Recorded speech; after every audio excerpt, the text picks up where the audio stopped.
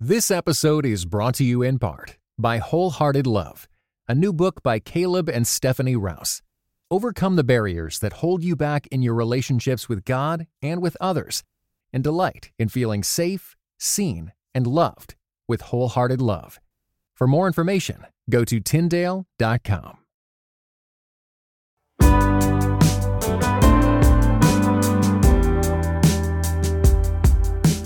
Hi, this is Sandra McCracken, and you're listening to the Steadfast Podcast. This season has been a difficult one for many, and particularly those who make their living in and around music and performing.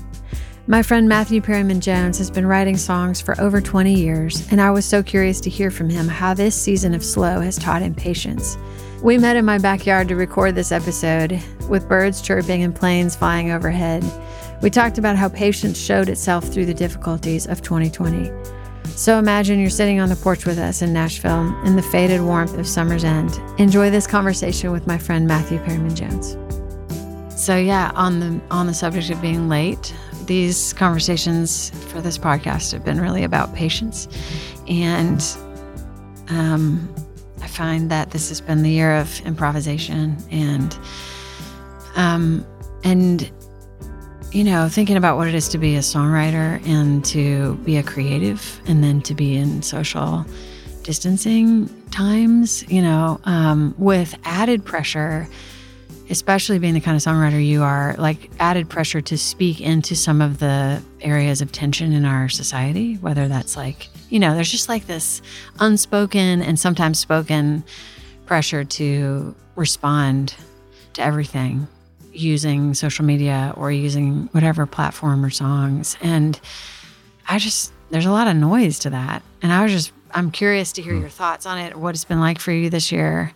Does this year feel noisy or quiet? Maybe that's where I would start. It has definitely felt noisy depending on where I'm tuned in. Certainly social media has been a place where, I don't know, I have felt it being very noisy and not quite sure. I wasn't able to make a lot of, it was noisy. It was not clear noise. You know what I mean? Like it just felt scrambled. Yeah. Actually, there was a point this summer where I felt that was sort of my feeling, was a scramble. Felt like everything was scrambled, like kind of an old TV that couldn't quite get the picture, you know? And you're kind of thinking, I think I see a car, you know? It's like hard to make out what that was. And then it's just the signals just felt scrambled.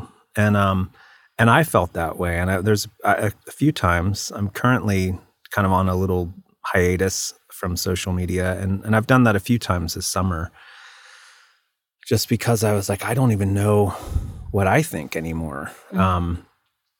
And so I just kind of had a couple times where I was like, I think I need to just step back and be quiet. And I guess it was around June, I just took a break from it all of that stuff. And I did a building project in my backyard that I think saved my sanity. It was like, I needed to be quiet. I needed to be able to hear what was going on inside myself and do some manual labor. I think I needed to do some handiwork, like some hands-on work, you know.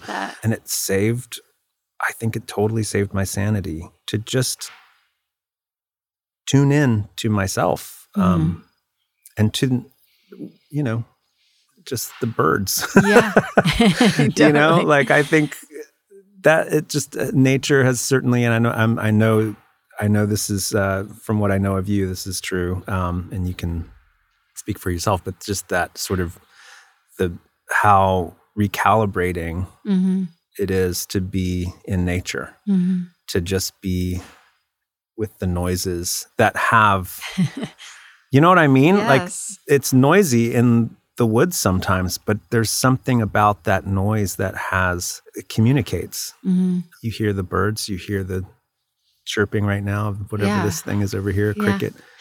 It all seems to be announcing some purpose and it communicates. And so that always helps me anyway. Yeah.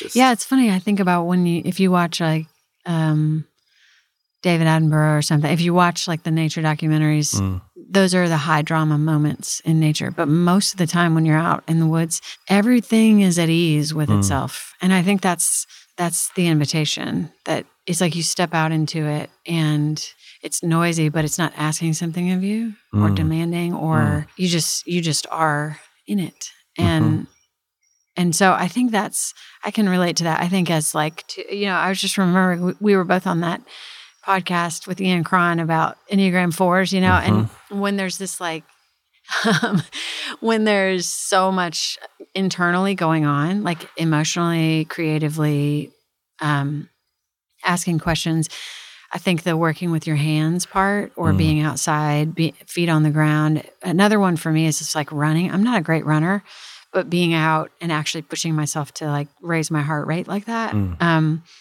helps so much. Just kind of counterbalance whatever that internal stuff, that noise that's like, I don't know. So in the year, as you look back over the last few months, or maybe even more broadly, like, are there things that jumpstart your creativity? Is there a direct correlation between like working with your hands and then picking up your guitar and writing? Or is it more that you just need margin to kind of dig deep before you write? Or none of the above? Yeah. Well, the working with my hands, I feel it opens a space. It's like it does some kind of decluttering somehow. And my experience with that is it always, after a period of time, opens some kind of space that I wasn't experiencing before. That gives me room to then create something. Whereas otherwise, I feel like sometimes it's just, there's too much clutter. I hate clutter in general. Yeah. But what I've been paying attention to is I hate clutter, but I find myself in the midst of clutter and I hate it. And I have to ask myself, why am I here? How did I get here? Why is my house cluttered right now? Because it's your stuff, right? I mean, yeah. I can totally Well, I mean, relate. I have 3 kids too, so it's like that certainly contributes to the clutter. But I hate it. And so like I've been trying to kind of practice this thing of just paying attention to my environment and my external life for cues as to what's going on inside of me. Like it correlates like really accurately. Like if my studio is cluttered and there's parts of me that are parts of my house that are cluttered, and I'm sticking stuff over here and I'm just kind of putting this against this little corner right here just to get it out of the way because I don't know where to put it. And I find that's one of the main things. It's like I need places to put things. Oh, wait a minute. Actually, maybe I need less things. So maybe the problem isn't I need a place to put stuff. I need to get rid of stuff. And so again, this is sort of part of that working thing. It's decluttering. It's like getting rid of stuff that I don't need in my head. It allows me to kind of take some inventory and go, oh, what are you doing here? Like, no, I don't need you anymore, and sort of decluttering that brain space and that heart space and then getting back. So this is a very long-winded way of saying that the hands-on work declutters, and then it takes, usually for me, takes some kind of external pressure to get back to work. Like I just like a deadline or I think I need that. Otherwise, I can be really get too meandery and just kind of, I don't know. Like I just recently joined a writers group, which I don't think I've ever done. And I did it only because I'm like, yeah, I could use this. I could use it. And it's an interesting, so every week there's a prompt sent out, and then you have to turn your song in by midnight on Tuesday or you get bumped off the list. So there's like this sort of social shame of like, oh, I didn't turn it, dang it. And then you're bumped. And then you're not on anymore. You're just, and it's kind of cold. It's like there's no ceremony. It's just like, nobody cares. You just get deleted off the list. You don't get the next prompt. So I did that. I've done a couple so far, and it's been really good to have that pressure, just to work. And there's the idea is not to write the best song in the world. It's just to finish a song and turn it in. And I think I need that kind of, I'm not sitting trying to write the next thing or the next whatever. And that sort of space of not being precious about it has actually surprised me. I'm like, wow, I actually think I like this song. It's like, awesome. So yeah, I think I need that pressure to start the work again. Yeah, I can relate to that. I think this year for me, I have craved structure more than ever. And I guess that's part of like the kids not having their own online school. So there's so much freedom, and freedom as someone who's doing creative projects most of the time. I just have to like make some points and like put things on my calendar just to do that, just because otherwise I won't have something to like bump up against that would help me to know it's time for the next thing. So that's true. I think I can really relate to that. Have you played shows? What do you think that whole landscape is like for performing artists, and what's it like for you right now? Do you miss it? Yes and no. I have done a couple shows. I did one in town when they opened the City Winery to half capacity, and did kind of a smaller show there. And that felt really good, just to be in the room with people, and it felt like it connected, and people were hungry for live music, and that felt good. And I did a backyard show in Georgia. That was really a nice evening, and it was outside, and I played under this little, pergola, and that was really nice. So those are the only two that I've played this year, really. And it was nice to play. It was nice to sit and sing songs and feel connected to people. I do not miss touring. If I'm being honest, it's like, I love the first 3 days of tour. And then after that, it's like slogging it out. It's like, I don't know. I've become such a homebody, and I often just crave the like I was in Portugal last year to play this festival. It was gorgeous. It was just like beautiful. And the people were so wonderful. And we were, me and Jason, my buddy who's playing with me, like we were invited to hang at some locals' homes, and it was wonderful. But I extended the time there because I was like, if I want to be out there, I want to just hang out. And but I found myself after like a couple days, it was really beautiful and wonderful. But I was like, I just want to sit on my front porch and drink some coffee and read a book and write some and hang out with my kids. And, I don't know. I was just craving, it didn't take long for me to just crave home. Yeah. And I think I've become a little bit of a homebody. And I don't have any judgment about that. It's just the way it is right now.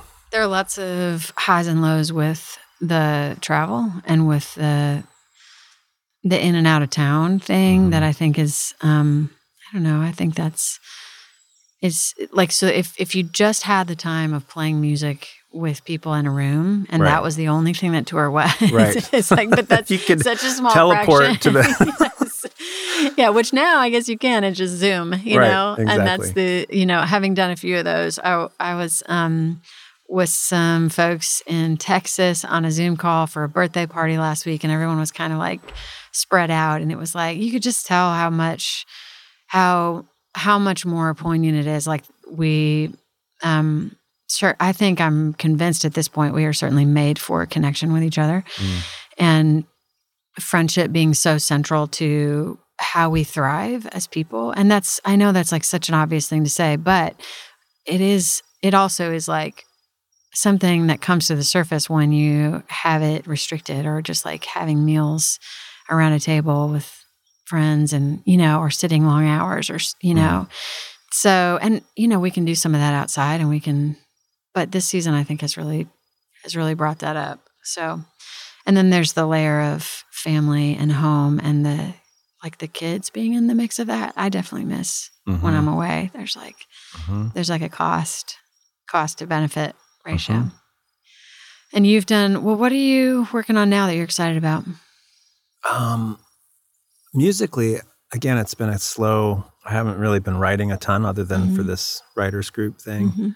I've been, actually since November of last year, I started this old, tabletop computer, old Mac kind of thing.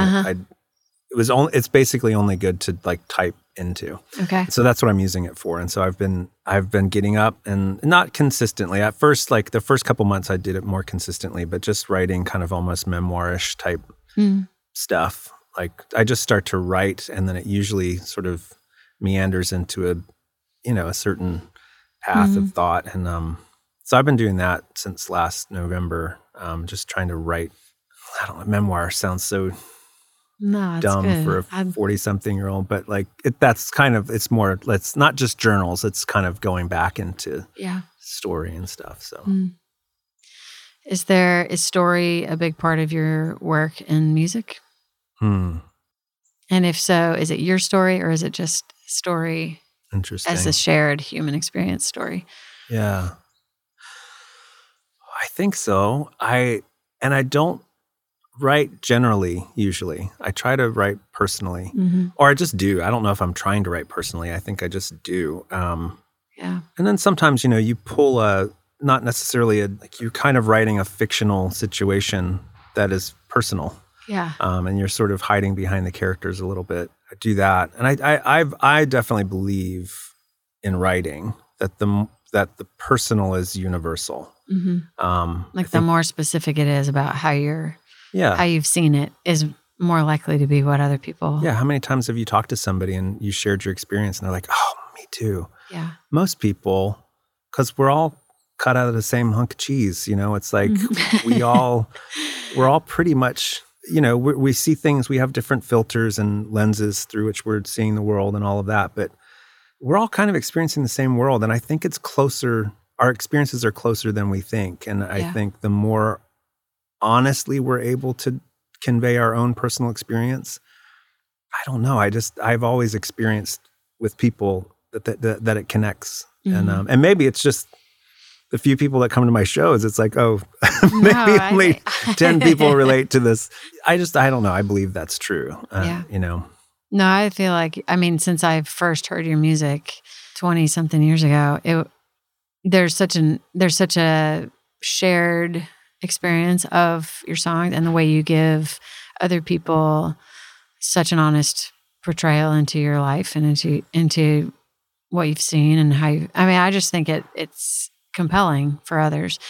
And I remember listening to it with my sister driving, I don't know where we were. She was, I don't know where she was living at the time, but listening to one of your records. I think she was still living in Hawaii. And we were driving over one of those, I remember driving over one of the mountain passes, and I just remember how resonant it was with where we were and things we were experiencing, things she was experiencing. And this was like your first record. And you've continued to do that so consistently. And even when you're doing work like for film and TV, that's kind of why I asked. That connection point between a personal story that then takes on another life, which I do think that's the beauty. Like the live music thing is when it starts to multiply in a way and you see it and feel, it's like, oh, this person's experiencing it in their own story. And it was something for me, and it's something different for me now than it was when I wrote it. And just that, like the multiplication of authenticity when it's given, and it continues to. I think that's the key is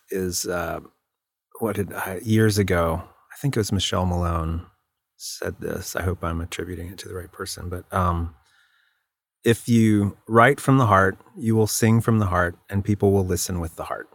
It's like heart connects to heart. Yeah. And so I think regardless of what angle you're writing from, whether it's personal, universal, or fictional, or whatever, that if your heart is connected to it, it will connect to other people's hearts, and I think that's how it works, and so there's definitely songs that I thought, oh, that's a real, I'm patting myself on the back because I think I wrote a really cool song.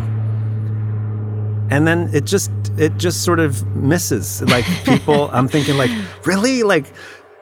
That's got such a cool little hook right there. And did you see that chord I threw in there? And totally. You can get lost in that stuff and you realize, man, sometimes there's a few people who go, oh, that's the cool, whatever. And I'm not a nerdy musician at all, so I don't really have that aspect going for me. But sure.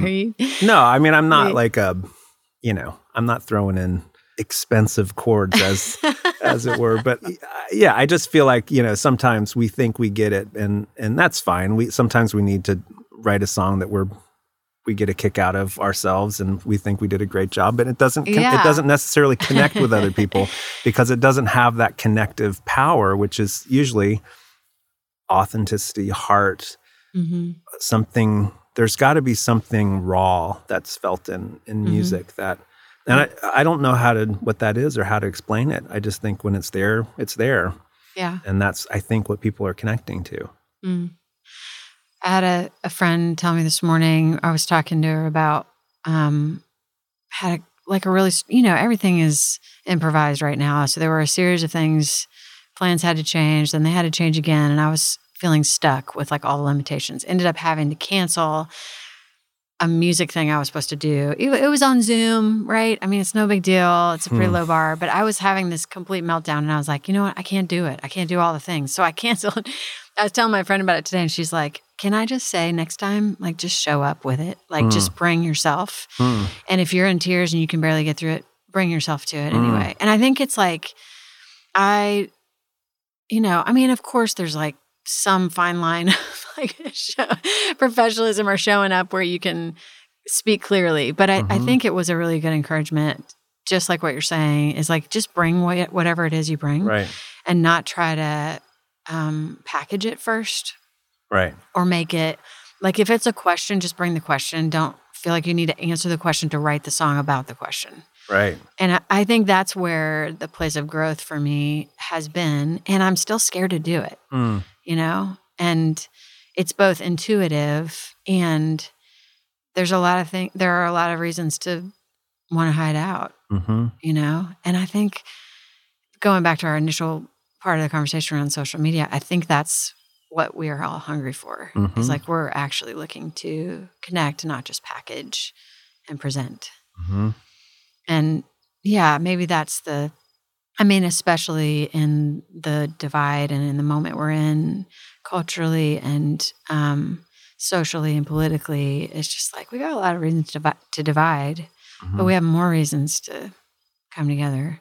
For sure. More than we think we do, I think. More than is discussed. Yeah. And I think that's part of maybe our job. I don't know, is to put the things on the table that people aren't discussing, that do connect, that are more inherent and less the sort of peripheral issues that we get stuck on. There is, I don't know, if as artists we have a job, if there's a job description, that's part of it, is having to sort of, in a way, well, everybody's got a job, and everybody with that job comes with certain, requirements and sort of expectations. And what's the job of the artist? What's our job description? Is it just to skillfully construct a song? I don't think so. I think that's not an artist. You know what I mean? What's an artist? What's at the heart of being an artist? And I think it is. Well, it's kind of that's what's in my brain to say, is showing up. Kind of what your friend said. Yeah, suggested that you do. Just show up and offer what you have. And I don't know. I there's something really in my brain. Of course, forgive my meandering. No, brain. It's good. I'm with you. The idea of, even if you were to use that Bible story of the fishes and the loaves, right? It's you just offer what you have. I've got this little talent I have, or I have this little story in my life, or, whatever it is. It's not about getting caught up with, I've accumulated all this stuff to offer somebody. There is this, this beauty and this humility, really, and just saying, this is what I've got. And this is what I can give. And it's not my job to, I don't have any control over what happens with this or what it does. It's just my job is simply to offer it. Yeah. And if it falls to the ground, that's what happened to it. And if it turns into feeding 5,000 people, cool. And that that story also is so in the moment. So like I think there were like 12 baskets left over or something after everybody's eaten. And none of that. So in a sense, there was so much that there was waste because it was like all in the moment. It's not like somebody took it home and refrigerated it. Right. So, and it was really physical because it had to do with hunger and being fed. I mean, it's kind of like, that is the stuff of earth. That's like the stuff of really being in the moment. And I don't know, just connecting that with the loftiness of songwriting or art making, and then thinking like, yeah, we're just kind of doing what we're made to do. And if this has been the year we're having, then this is what we bring. Right. And if it's not, if it's not touring, then it's something else. But it's who you are without being measured by those externals of performance, you know? And those have really been stripped back for the most part. Like, for no matter what our vocations. I mean, we've all had some disruption around some of those the norms of our lives. There was a huge bird right behind you just now. Oh, what kind? It was like, I don't know what it was, but it just swooped down. It wasn't coming for you, but okay. Just wanted you to know about it because I was distracted. Okay. Thank you.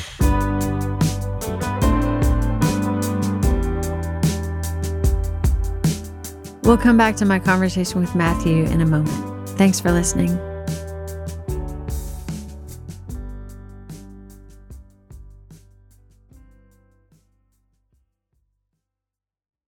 Curious about this. Is painting in a similar? Is that a similar exercise as songwriting for you? Because did you paint before you wrote songs, or is it? It's always just been a little like one of those things that I do. Okay. Just for fun. I have no idea what I'm doing, and I love it. And I think it's similar to maybe how songwriting used to be for me before it was a job or a career or whatever. It's like before it had this pressure to become a commodity that feeds my kids, where I would write a song because it was just, I had it in me. I had to go write a song. And painting right now is one of those things that I love to do it. And there's sometimes if I have the impulse, I could be wearing an Armani suit, which I don't have. I don't own one, but like I would just go do it. And I'd come back in, I'd look at my pants and go, there's paint all over my friggin' suit. I mean, I have most of my pants, like even these pants that I have now, I can see a little blue speck on them. There's almost, anything could be there's a white speck on this shirt. Almost. And even like decent like button-up shirts that I have, if I'm home and I have this impulse to paint and I can do it, I will go. And sometimes it's that almost manic, like I gotta find, I was just, and I do it. And it's one of those things that I can get lost in. Like I don't, it's actually sadly rare that happens in music with writing. That can happen performing sometimes, and even in recording too. But like, you know what I mean? There's like that kind of where you get hyper focused and you're just completely in the thing. Yeah.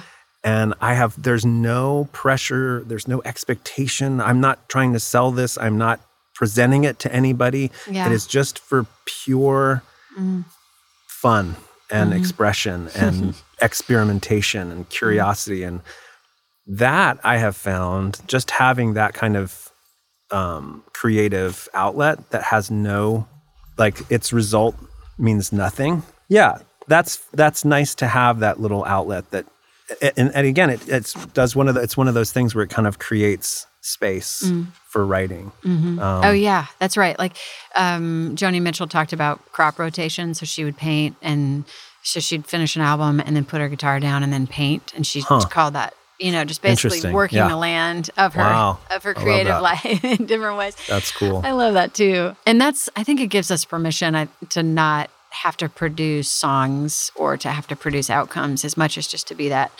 person, which brings me back to, I wanted to ask, as you were talking about authenticity and really putting yourself forward in these songs that then become so personal to other people. Are there songs that you remember early on that influenced you, or that you felt when you heard them, it was like, oh, that's this is a song like that, or this like is from another artist. Yeah, like on the radio when you're a kid, or things that they may not even be like great songs anymore in your mind, but something that really opened up a space for you to imagine what it was to connect that way with other people through songs. Yeah. For whatever reason, the first song that comes to my mind is Bad by U2. Oh, wow. And this would have been, I remember being like maybe 15 and being on going to the beach or something for summer vacation and having my Sony Walkman and a tape of The Unforgettable Fire and listening to music for the first time in my life that transported me. And I remember just feeling this sort of swelling sense of possibility. And I just remember, and then hearing that song, I still am so moved by that song. And yeah, it just has that feeling of transport. Like it's going somewhere. It takes me somewhere. And that's kind of when I fell in love with the possibility of music, like what music can do. Because I thought, man, if this song is taking me, if this song, and I think about that with my kids, like my kids have their own, artists that they're starting to like. Now they're starting to like their own, like my eldest, Kanan, is kind of finding her own type of music. And I just think, what's the music going to be that transports her, that totally picks her up and takes her somewhere else that she never knew existed in herself. You know what I mean? Yep. Like takes you into those compartments in yourself that you're like, wow, I love this room. I want to hang out in this room. I love that. Yeah. So yeah, that was the song for me. It's really good. I think I remember somebody made a mixtape of some Indigo Girls songs, and I remember there were a couple. Well, there was one, Romeo and Juliet, and it's like this, it's a completely story. And then there was another song, and then American Pie, that song by Norman McLean. Another one, not Norman McLean. Don McLean. Don McLean. And that one also captured me. This whole, the scene with like the Father, Son, and the Holy Ghost took the last train for the coast the day the music died. And I just remember being kind of devastated and not knowing anything about the song or the plane crash or whatever that was about. But I could feel it. I could feel, like you were describing, like the translation and the transport of that. And I don't know. I mean, even if someone is not a musician, I think there's a way that we receive that creative exchange from songs like that. I don't know. It's it's fun to think about. Any other songs come to mind? Or like when I was young?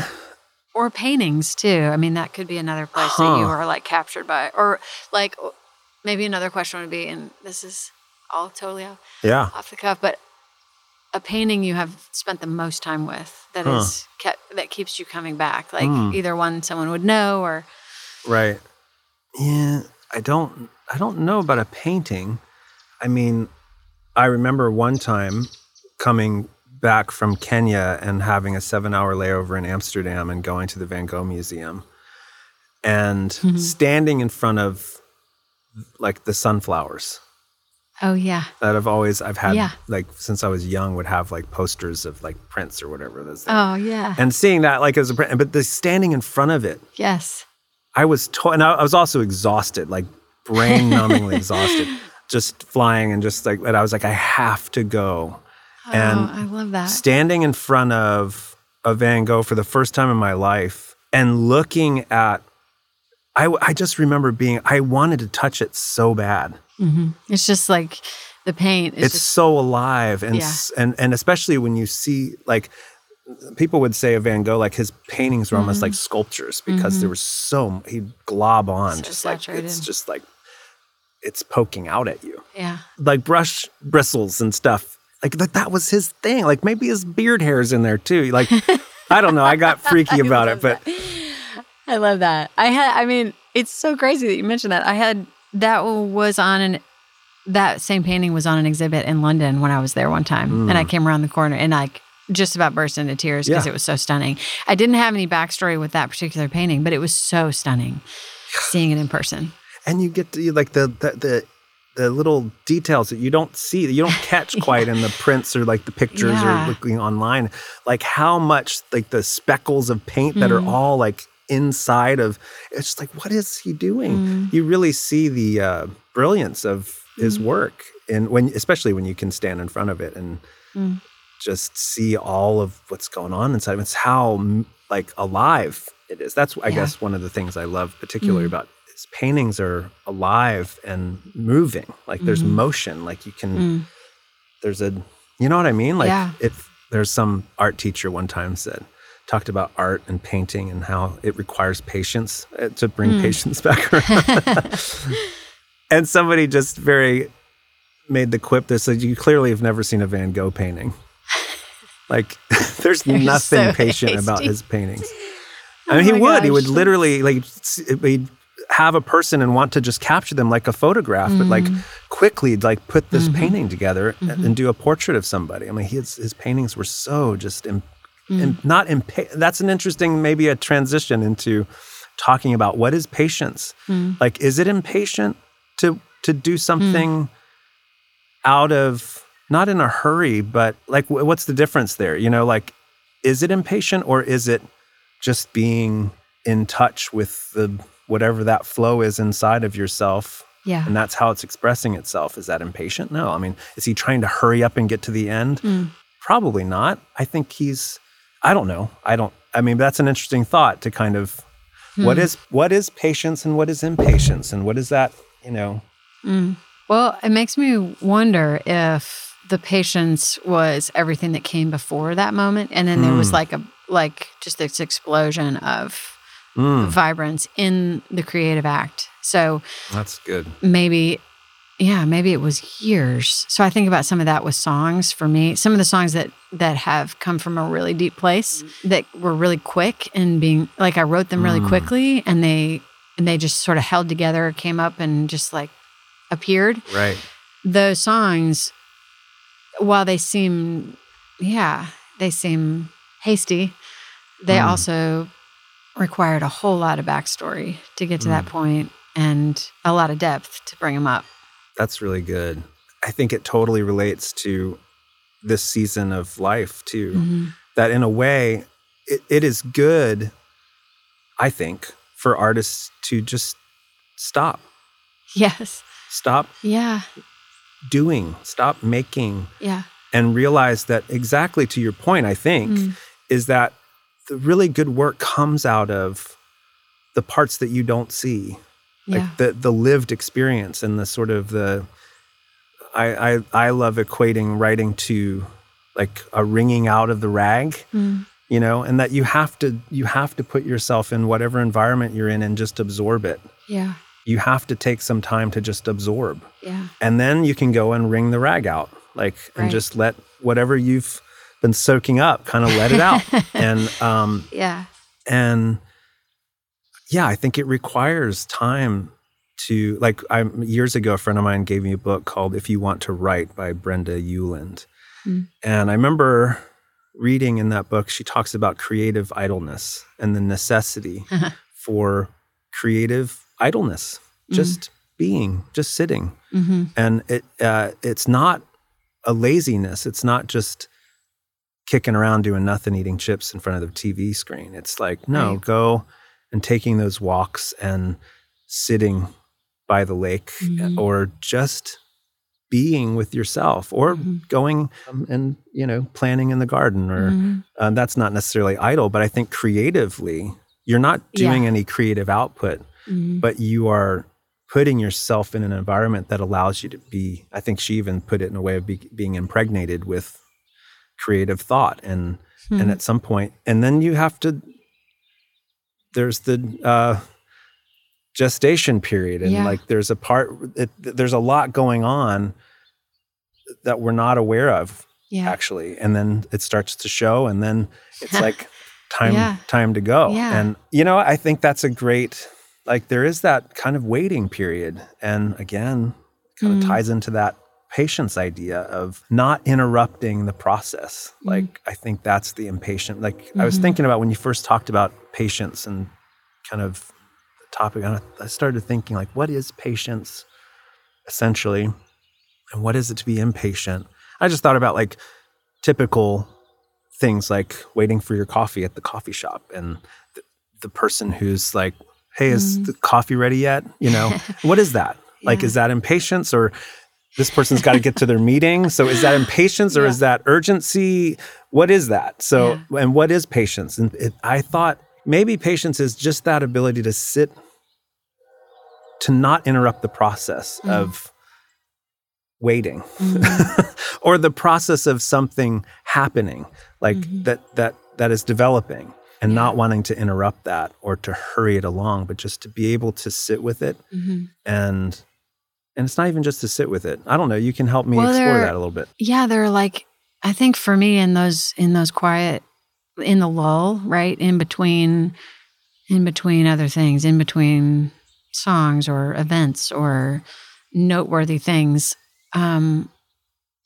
sometimes I have to sit with uncomfortable questions or feelings about the process. And so then that becomes a distraction to me sometimes. So, but if I can sit with it and try to kind of make peace with it. So if it's self-doubt, if it's like, what if I never do something beautiful again? You know, what if, whatever. I mean, if you start to ask those self-doubt questions, but if you bring them, like kind of unearth them in that time while you're taking the walk, while you're building the pathway in the backyard, while you're waiting for the coffee, that time, even if it's uncomfortable, does really bear fruit in the long haul, you know?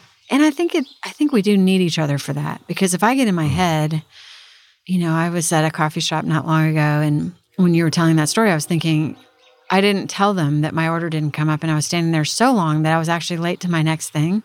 And I was thinking, man, I mean, it made me feel really bad about myself for like not speaking up in the moment. Interesting. But then hearing you say that, I thought, you know what?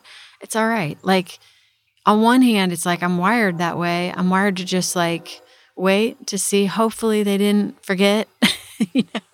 And then you come full circle. But to hear those things from each other, to hear these like, and that's totally a small like anecdotal thing, but to realize that would potentially trip me into a headspace that if I were by myself, it'd be like, oh, I'm just, you know, I think we need each other to sort of bounce these things off of each other. And that is the counterpoint to like to the solitude and to the time spent. And I don't know what that was like for Van Gogh, but that's such a good, that picture will stay with me, that the idea of this explosive painting that came after a long time of germination. And that makes it bearable when we have a long stretch like we have now, and we don't know what the next thing's going to be, when we have to make peace with ourselves and our limitations and our self-doubt. And when we remember like to reach out to each other and like that we're not alone in it. Right. Yeah, that's important, is that it's not, we're not meant to do this alone in a attic somewhere, you know, torturing ourselves. Yeah, it does. We do need each other, and also just soaking in relationship and the complexities that brings with it, and all that the stuff. Eternal complexities of relationship. My gosh. Children and, you know, whoever's in your house with you when you're, you know, when we're in these long stretches, it's like, oh, wow, we're experiencing, this is the real thing, you know? And we're not away and back the way we usually are. Thanks for tuning in to this episode of the Steadfast Podcast today with Matthew Perryman Jones. I would be remiss to not include a little bit of his music here in this episode, so we're going to send some of that your way. Please check out his work and his music on Spotify and everywhere that you check out online music and listen.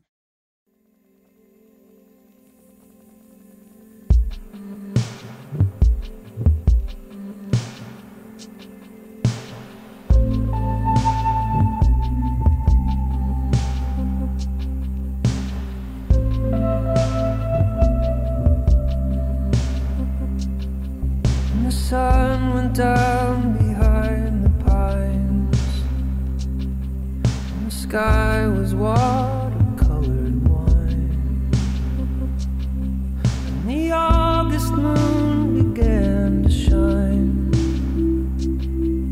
and we were all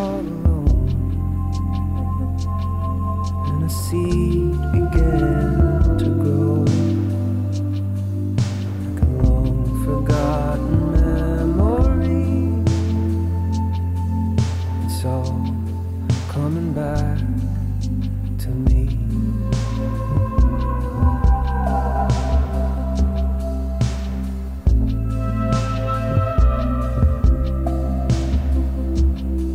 And in time the lonely shadows fell, and I said I thought you knew me well, and you said with you it's hard to tell, and something's gotta change. We were lost beneath the waves, my love was drifting out to sea, but it's all coming back to me.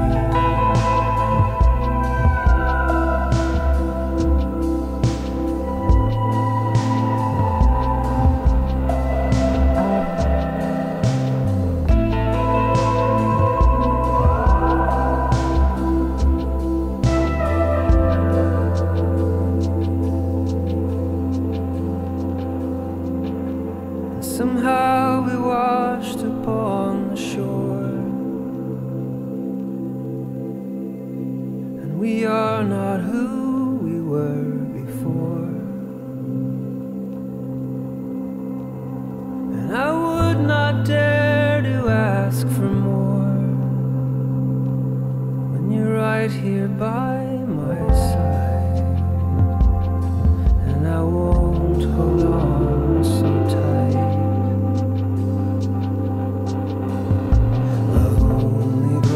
When it is free, and it's all coming back to me.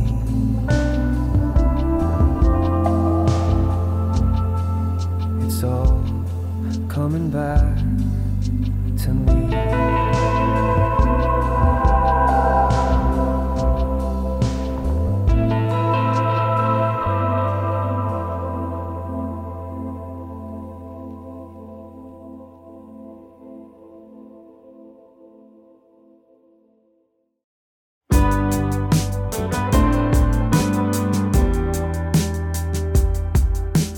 Steadfast is created by Sandra McCracken, our producer, Leslie Eiler Thompson, and editor, John Fletcher, in partnership with Christianity Today.